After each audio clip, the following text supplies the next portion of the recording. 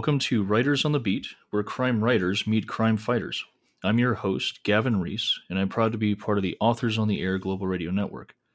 Every episode of this podcast will bring in a variety of experts to help all writers incorporate more authentic cops, crime, and criminals in their stories. For this episode, Rob Hart steps into the interrogation room to clear up a few things about his writing and his upcoming release entitled The Warehouse. Rob is the author of the short story collection Takeout and the Ash McKenna series, which wrapped up with Potter's Field in July 2018. He's also the co-author of Scot Free with James Patterson. The Warehouse releases in the U.S. market on August 20th, but it's already published in more than 20 countries, and Ron Howard has optioned it for film. Welcome to Writers on the Beat, Rob. Thanks for being here and sharing your expertise and thoughts with us. Thank you for having me. I'm excited. Now, I'm reading The Warehouse now, and this is a really timely and cautionary tale to me. For readers who are new to you in the book, what do you want them to know about this effort? Sure. So The Warehouse imagines that an entirely fictional company that I completely made up in my head, not based on any other real life company, completely takes over the American retail economy because they crack Yes. online ordering and drone delivery, and so they become like the King Kong of delivering stuff to people, and then they start building dormitory housing for their employees. So it's basically like you never go home anymore. And it follows a couple of characters as well as the CEO of this company as they're sort of digging into both the history of it and some of the secrets that it's holding on to. Now, my early read in this book so far, it feels kind of like a Venn diagram of works like 1984 and The Firm. What kind of research did you put in to make this kind of an alternate dystopian reality? It was a lot of, oh God, it was funny. I learned on this one that there is such a thing as too much research, because at one point I got a book on Yeah. warehouse management because I was like, well, this would be useful. It was like a $60 textbook. And I got like Wow. 10 pages in and I'm like, wow, this is a waste of my time. I'm just going to make everything up. But Yes. when it comes to following the long arc of a major corporation going from, kind of this tiny little thing to this big world stomping behemoth, most of my research went into Walmart. I think I read like 4 or 5 books on Walmart, including Sam Walton's autobiography, because, obviously Amazon is sort of the model here, but Amazon hasn't been around that long. So there's not as much of a Hmm. base of knowledge, whereas Walmart has been around since the 60s. And you can see a much more clear line in how they grew and how they expanded, and then how they sort of, started stretching their tentacles into government and politics and all this other stuff. Hmm. And so it was a lot of that, and really just a lot of reading the news. I'm kind of a news junkie, and whenever I start a new project, I create a Google Doc for it. Okay. And that doc becomes like a repository for links. So Hmm. every time I see a news story that I think is kind of relevant, I drop it in. And I think I had 70 pages of just links, and it might Wow. be like this little thing that I was like, oh, this is a cool point that I should hold on to. Or it was like a bigger sort of in-depth analysis that I felt useful to like the overall narrative. So it was part active in seeking out resource material, and it was part passive and just sort of like I would read the news and see stuff and be like, yeah, that works. So, from all of that, it seems like there's enough authenticity in this that if things continue to go the way they are or just go really wrong, this could end up being a narrative nonfiction in a few years. I mean, I certainly hope not. God. Yeah. But me and my agent were playing this game.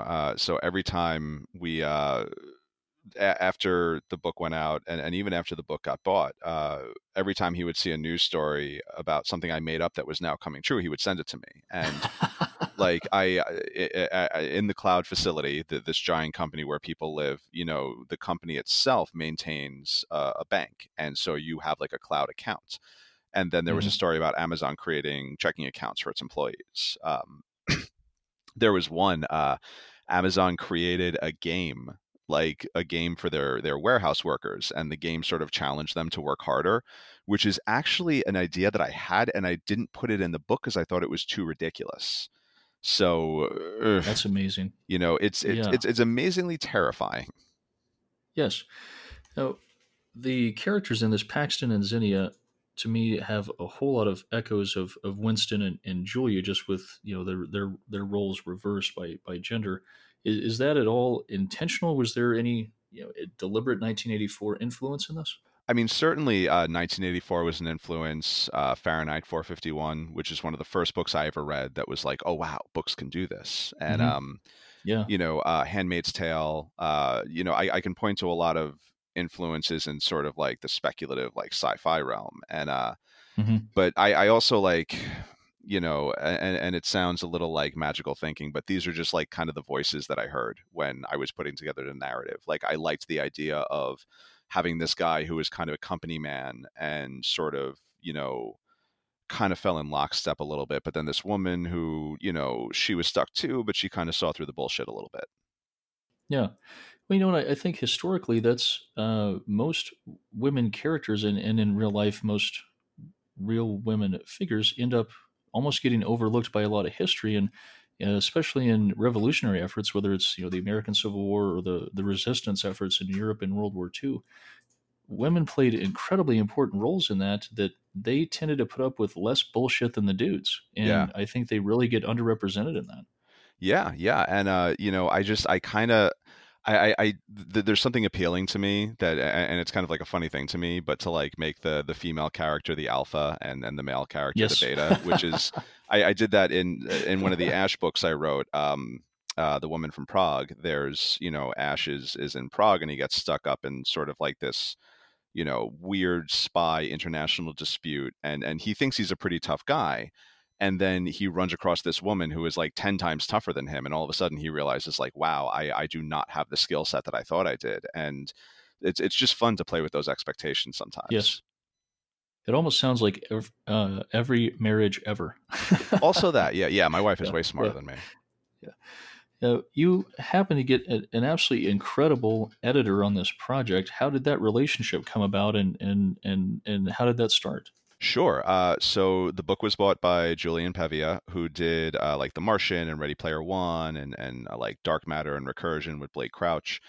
And, the book went out on a Friday. And by Monday, my agent was like, so this guy's interested and this woman's interested and this person's interested. Like it really moved very quickly. Wow, And that's then, incredible. yeah, it was, man, it was just bizarre.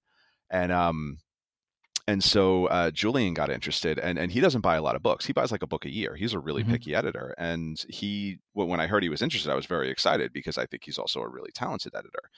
So he gave me a call, and he wanted to sort of like just feel me out. It almost felt like job interview-ish, but like a little bit more relaxed. Sure. But Yeah. we shot the Yeah. shit for a little while, and we were really simpatico. Like he really Hmm. got the book. He got where I was coming from. He talked a little bit about where he saw room for some improvement, which all stuff that I agreed with. And Hmm. so we hung up the phone and it was a lovely conversation. And I think 25 minutes later, we had a preempt offer. Wow. So it was, Yeah, it was nuts.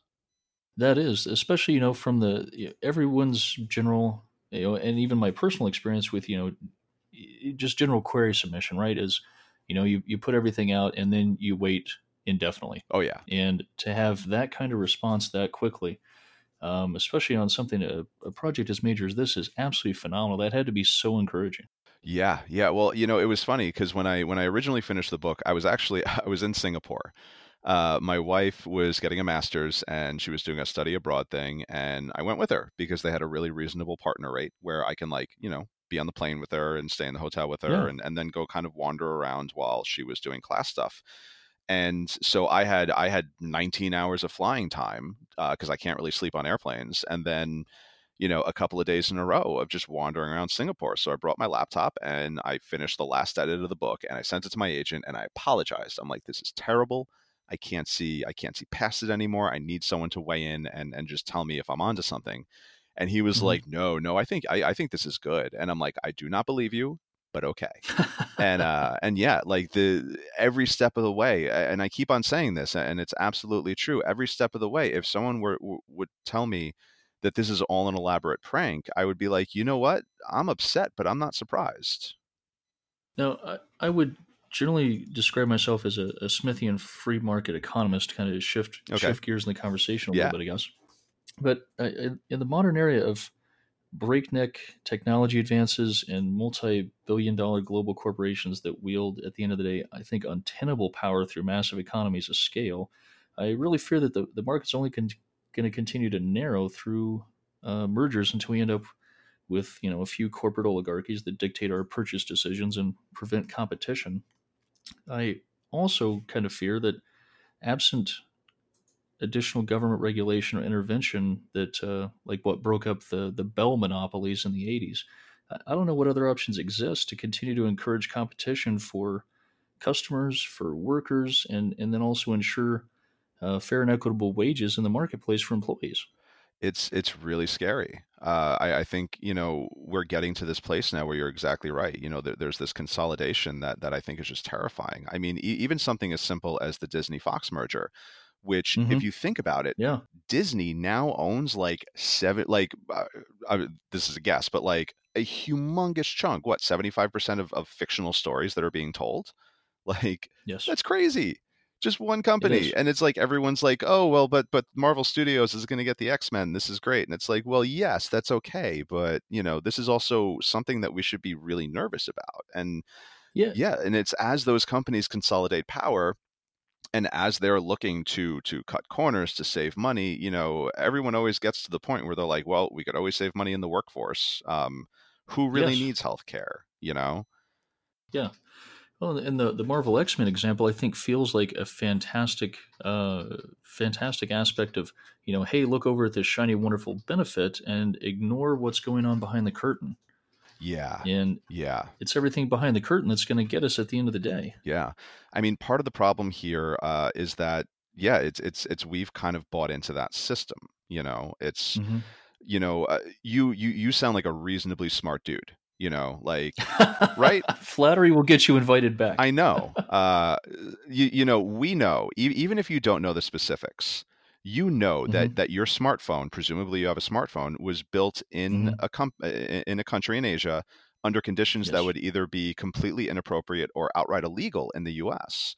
But Yes. but we buy them anyway because we don't Hmm. have to see that villager in Shenzhen who is getting paid, pennies to work 12-hour shifts around noxious chemicals without proper Hmm. protection. And there's sort Yes. of like this economic empathy gap. And I'm not lecturing. I'm because I'm not blameless. I have an iPhone, No, it's and just a reality. yeah, Yeah.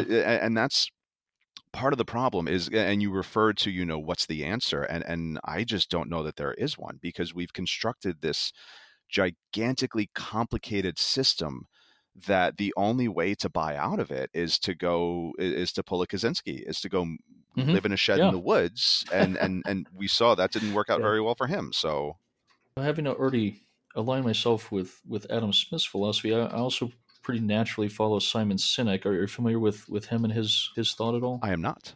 Simon Sinek, he's a leadership and kind of corporate ethics thought influencer, and he's really, I think, doing a fantastic job of working to change the corporate paradigm and leadership structures within organizations.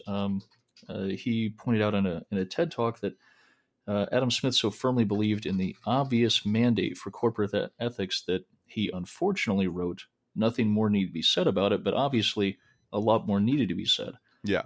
Sinek's paradigm effectively asks corporate leaders to take equal concern for the people who not only buy their products, but also the employees who stock their shelves, produce their wares, and have a stake in the corporation and the community.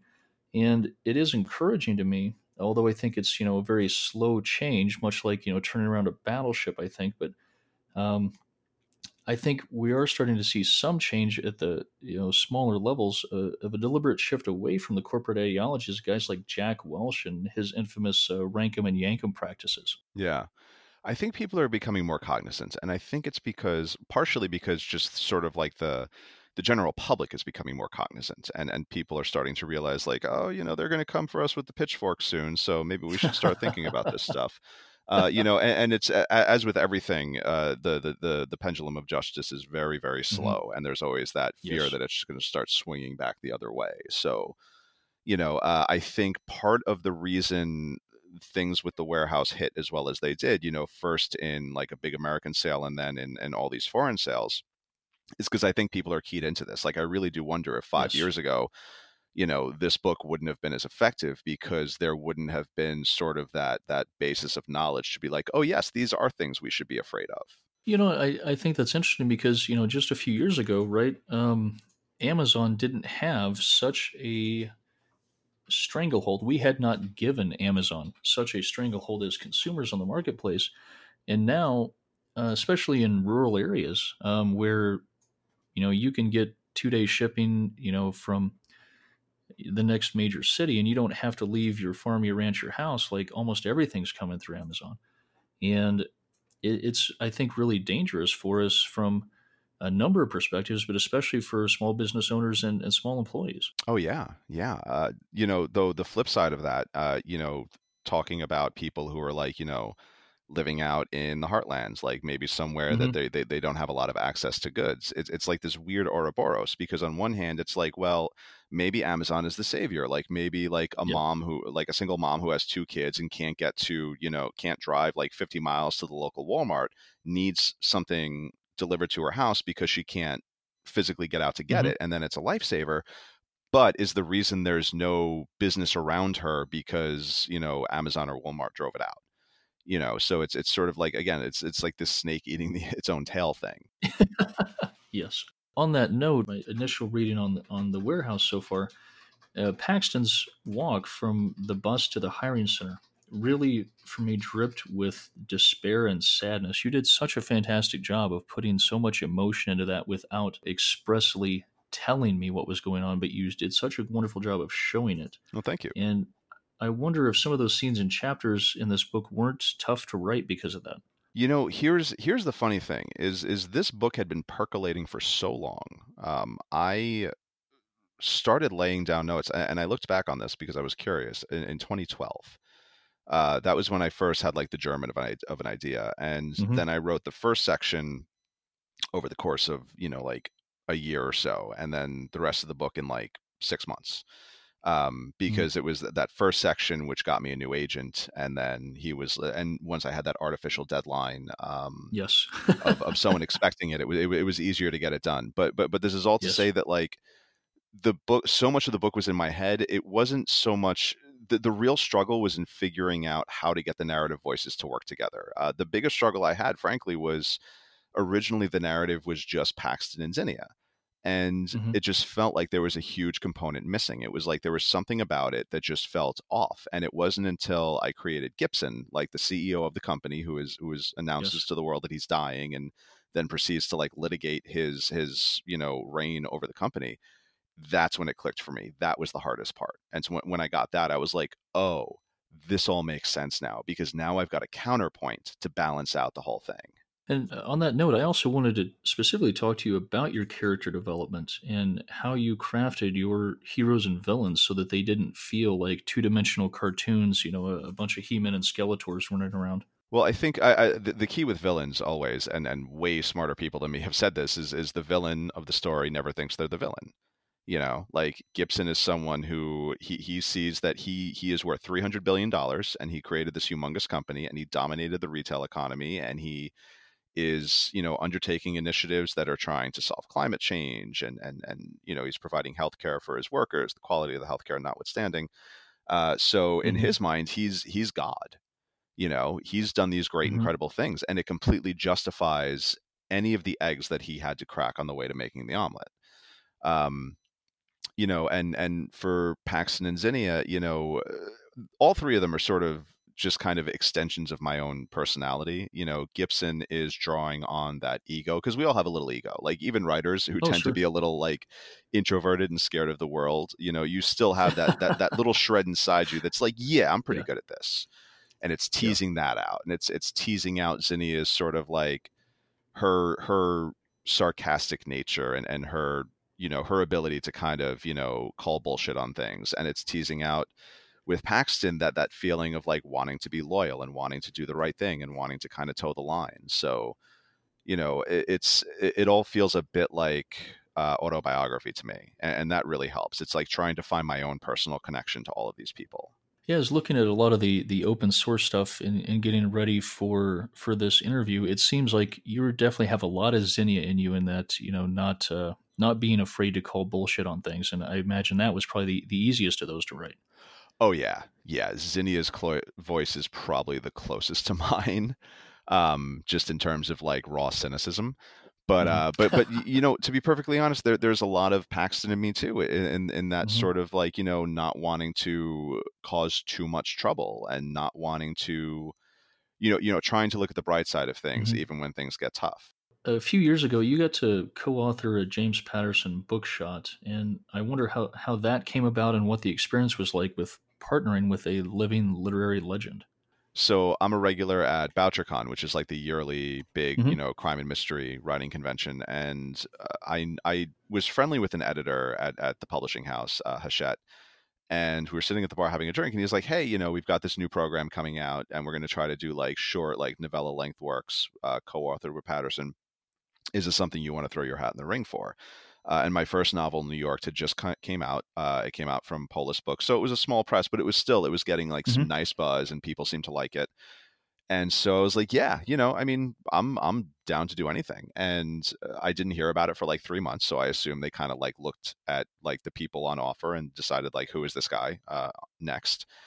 And Sure. then I just got this email kind of out of the blue, and they were like, "Hey, do you want to talk on the phone?" And we talked on the phone, and they threw out some ideas, and we spitballed, and we found something we all liked. And it was a very scary process because it was 30,000 words, and you were writing it in 10,000 word chunks. And so I wrote the first 10,000 Mm. words, and I sent them in, and Patterson was like, "This is not working," and I'm like, "Uh-oh." Um, but then he explained why, and Wow. his notes were incredibly thoughtful and incisive, and it's like, "Oh yeah, this is why you are who you are."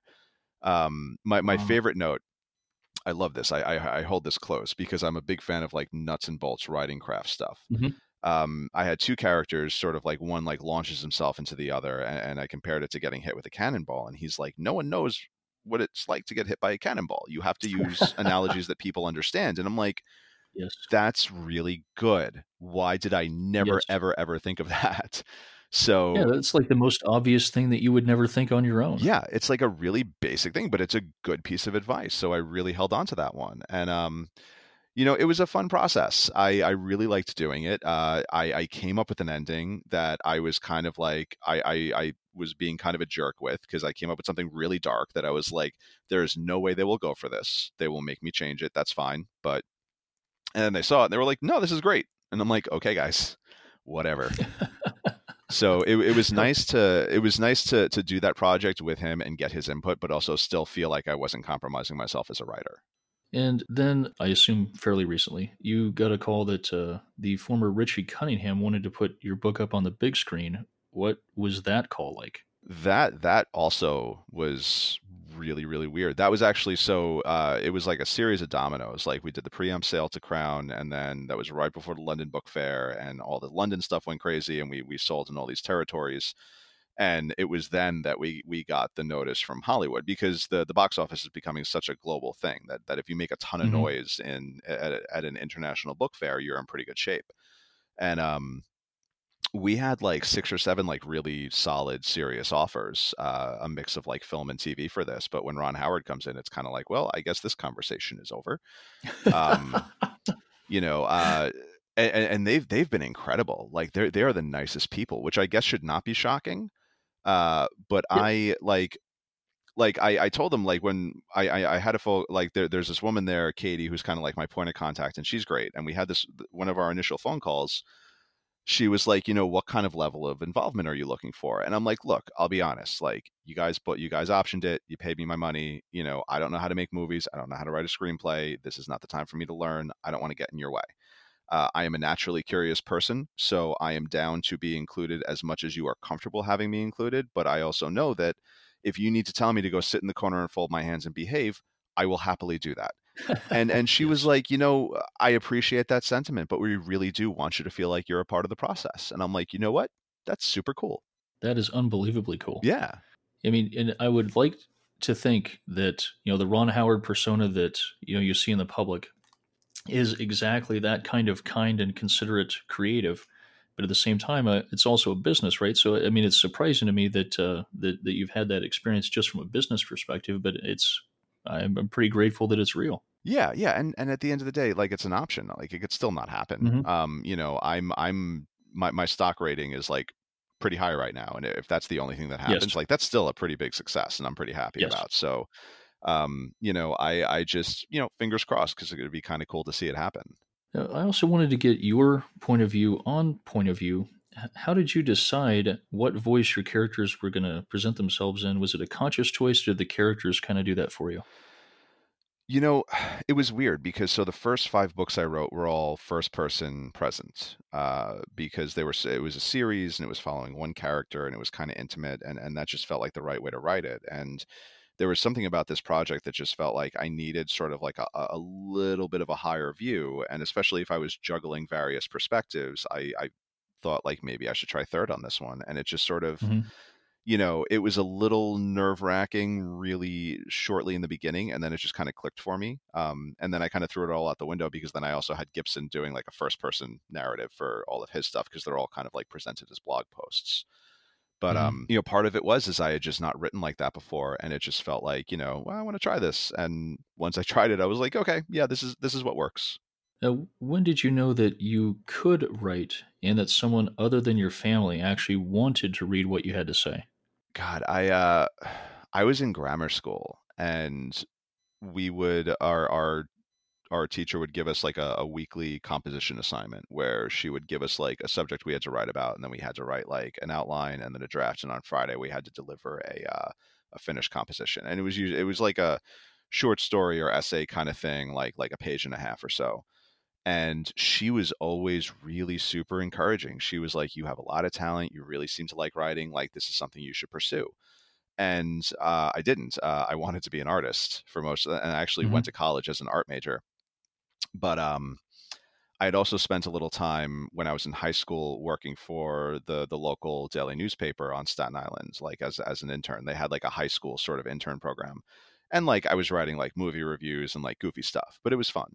Hmm. And Yeah. it was funny because I always thought I was going to be an artist, but I always had sort of like this writing stuff going on in the background that people were way more encouraging about. And then I got to college and I almost failed out of my first semester, which I was taking graphic design. And it turns out like I'm just not good at working on command, uh, in terms of Yeah. drawing. But I had liked my experience at the newspaper, and see, I was really clever. I was like, well, I could go for a creative writing degree, but I'll get a journalism degree because I want to get something where I'm going to be able to make some money, right? Right. The backup plan. Yeah, because journalism is like it's where people go to get rich, and but I gave the journalism program a shot and just realized that I loved it. And it was nice Hmm. because I worked as a reporter for like 5 years, and then then I moved over to politics for a little while because I just became a bit of a political junkie. But Hmm. it was always sort of there without me realizing it. And then it took me until college to kind of get there. But as I was a journalist, I always had like a long term goal of like one day writing novels. Now, when did you realize that your writing was your art? It was really like, yeah, it was once I got into the journalism in college, and all of a sudden I was like, oh, like I feel a level of comfort with this that I didn't feel over in the art conservatory. Like there's something about this that's just sort of clicks for me. Like I don't feel like I'm forcing myself to do it because like I would like my teacher in the art conservatory would like draw a tree, and I'd be like, I don't want to draw a tree, I want to draw a building. Like there was just Yes. sort of like it just wasn't clicking right for me, and there was something about being there and being in that space and being around people who were really excited about it. I was like, oh cool, yeah, this makes sense. Yeah, there's really nothing like being surrounded by motivated and optimistic creatives. It is incredibly contagious. Oh yeah, absolutely. It's an opportunity to recharge your batteries a bit, Yes. like me and my buddies sometimes who also they're also writers, will like rent a cabin in like the Catskills or the Hmm. Poconos or something, and we'll just go for like 3 or 4 days and just work. And it's such a great thing because we're all working separately, like we've all got our big chunky headphones on and we're all Yep. working on a project. But if someone's jammed up on something, they can pull their headphones off and be like, hey, can I bounce this off you? And then Hmm. we can bullshit about the industry and what we're working on and all this other stuff, while we're sitting around the fire at night, drinking too much. Hmm. So it's sort of those are like almost restorative, because this is Yeah. something that you do Yeah. all by yourself. You just sit around and you work for months and months and sometimes years, just hoping it'll result in something. Just having people to bounce off of sometimes it's necessary. Yeah, it's so ironic to me that we spend so much time isolated and alone and praying that what we're doing will resonate with anyone else. Yeah. And there's sometimes there's no way to tell. I mean, I really like I No. said, I thought The Warehouse just didn't work. I was like, this is not a good book. And and thankfully I was wrong, but you Yes, also you can't assume, because anyone who tells you, right. like anyone who can say, look you in the eye and seriously say, I just wrote a book that's going to do this kind of business, is either James Patterson, Stephen King, or an utter and complete lunatic. Yes. Yeah, if people knew what it took to write a bestseller other than those two guys, everyone would be doing it and that's all that would be written. Yeah, exactly. But, it's almost non-existent. Yeah. I've heard somewhere, and it's a recurring theme on this podcast, that it only takes about a decade of consistent blood, sweat, and tears to become an overnight success. Yeah, that's I usually the wonder way how it goes. consistent that is with your journey so far. Uh, man, I don't know. I don't know. That's an interesting question. Because no one has yet called me an overnight success, which is nice.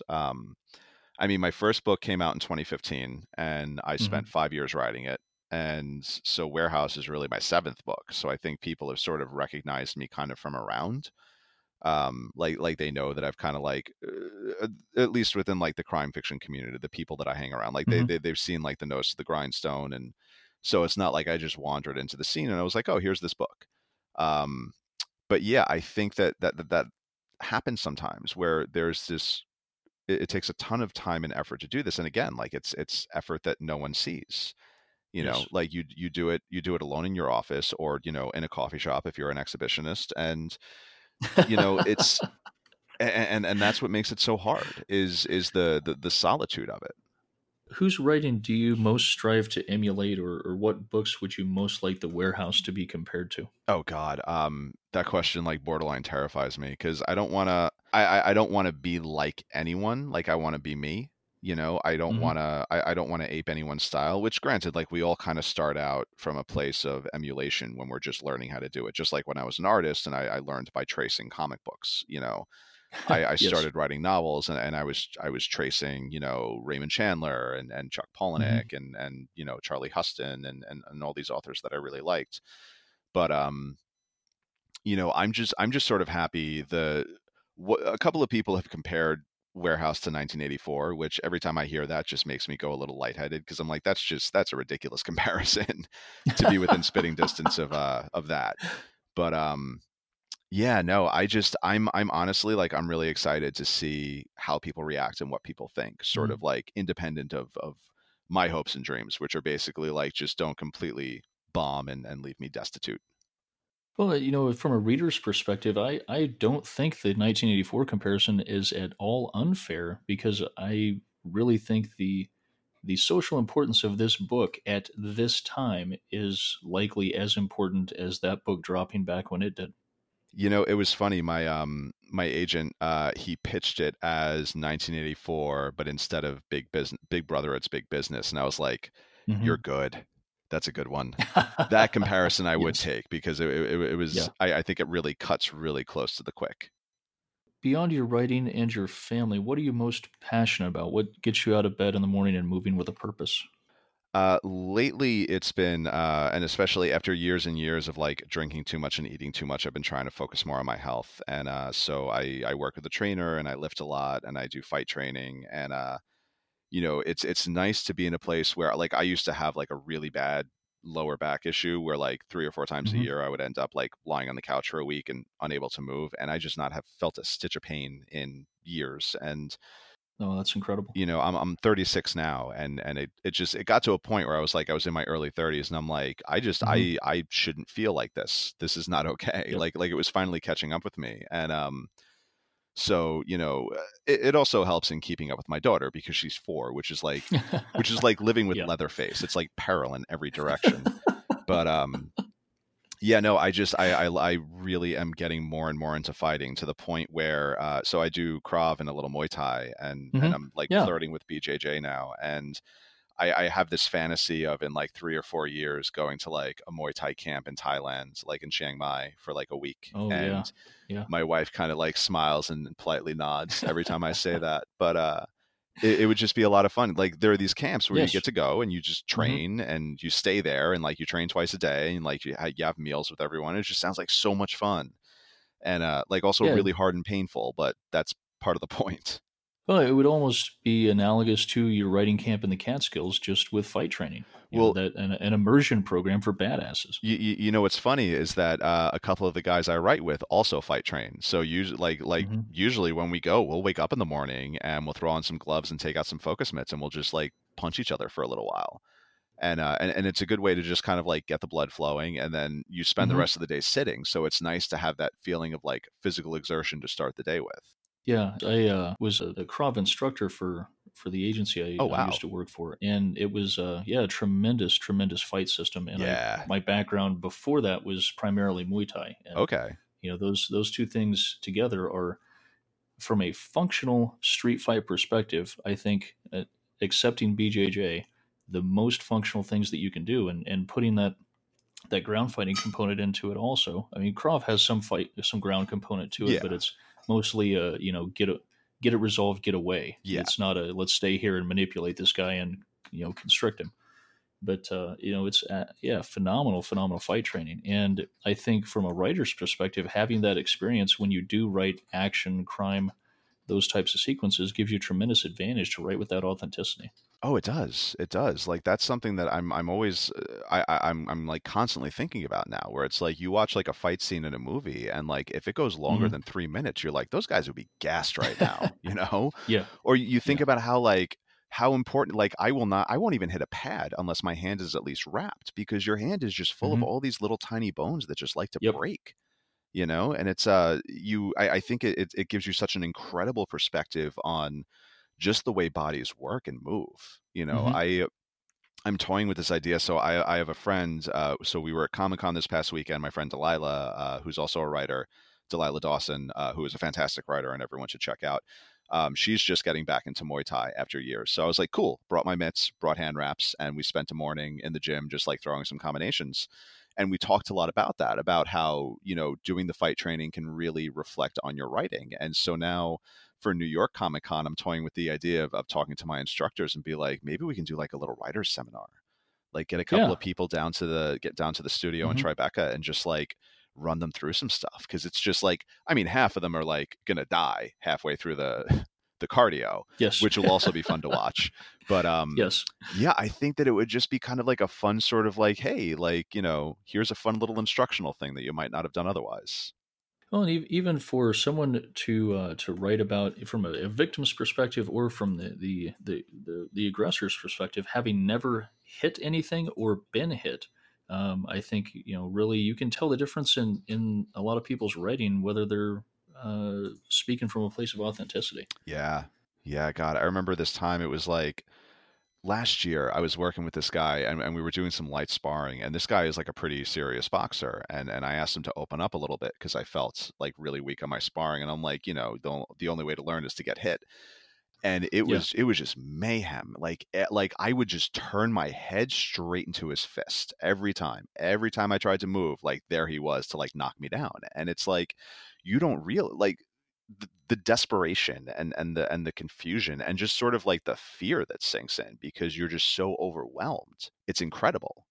The next thing that I wanted to move on to is, what do you want readers to take away from your writing and the warehouse in particular? You know, we kind of referred to it before in the sense that I don't think there are any clear answers in this book on how to fix things, but I would really like it, and that seems to be reflected in the Goodreads reviews so far, which I know you're not supposed to read, but I read anyway. Um, Sure. and just for people to be a little bit more thoughtful of the human cost of that 2 day delivery or that iPhone or whatever, the thing that they're getting that someone else had to be inconvenienced to get. Um, I feel like that would be a decent starting point. Most writers that I know are also the most ferocious readers. Do you have a favorite fictional detective, investigator, or even a assassin or revenge artist that you read right now?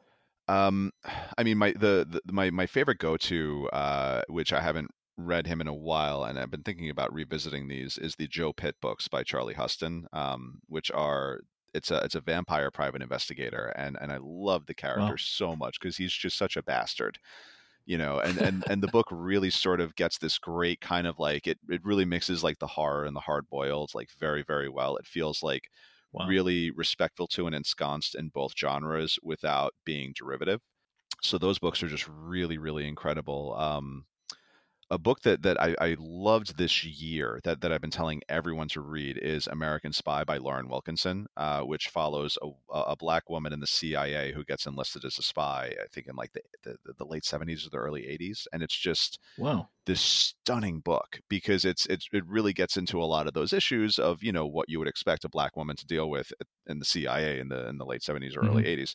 But it's also this really, really beautifully, human story about family. And it's just, I was like getting like a little choked up at the end, and I was on a train from Wow. Glasgow to London, and like the conductor actually came over and was like, "Are you okay?" And I'm like, "No, this is a good book. I'm not okay." But yeah, American Spy by Lauren Wilkinson, I think is I read it in like February, and I know it's going to be my favorite book Mhm. that came out this year. I asked this last question of all the authors who come on the show, keeping that last answer in mind, Rob. If you were to wake up tomorrow and find that you've been murdered, what fictional investigator, assassin, revenge artist, or cop would you want working your case? I love the paradox of the question, where it's like you wake up and find you are murdered. Like, oh, what an inconvenience this is. Um, Yes. oh My day man, has gone to shit. yeah, this is not going to get better. Um, Yeah. I'm going to go with the first one that popped into my head, which is Nero Wolfe and Archie Goodwin, because Nero would figure it out because he always does. Fantastic. Well, I greatly appreciate your coming on the show and sharing your expertise and your time with us, Rob. It's been tremendous talking to you, and I'm really excited to see how all the success starts, relaunching for this book next month. Thank you so much. This was a lot of fun. Where can readers connect with you and your works, maybe get updates on new releases? Sure. I am on the web at robwhart.com. On Twitter, it's at robwhart. And on Facebook and Instagram, it's robwhart1 because I either created accounts and forgot the passwords or someone else got to it before me.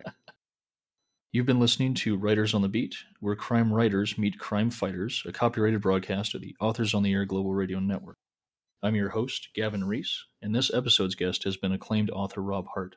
Until next time, take care of yourselves and each other. Be safe out there.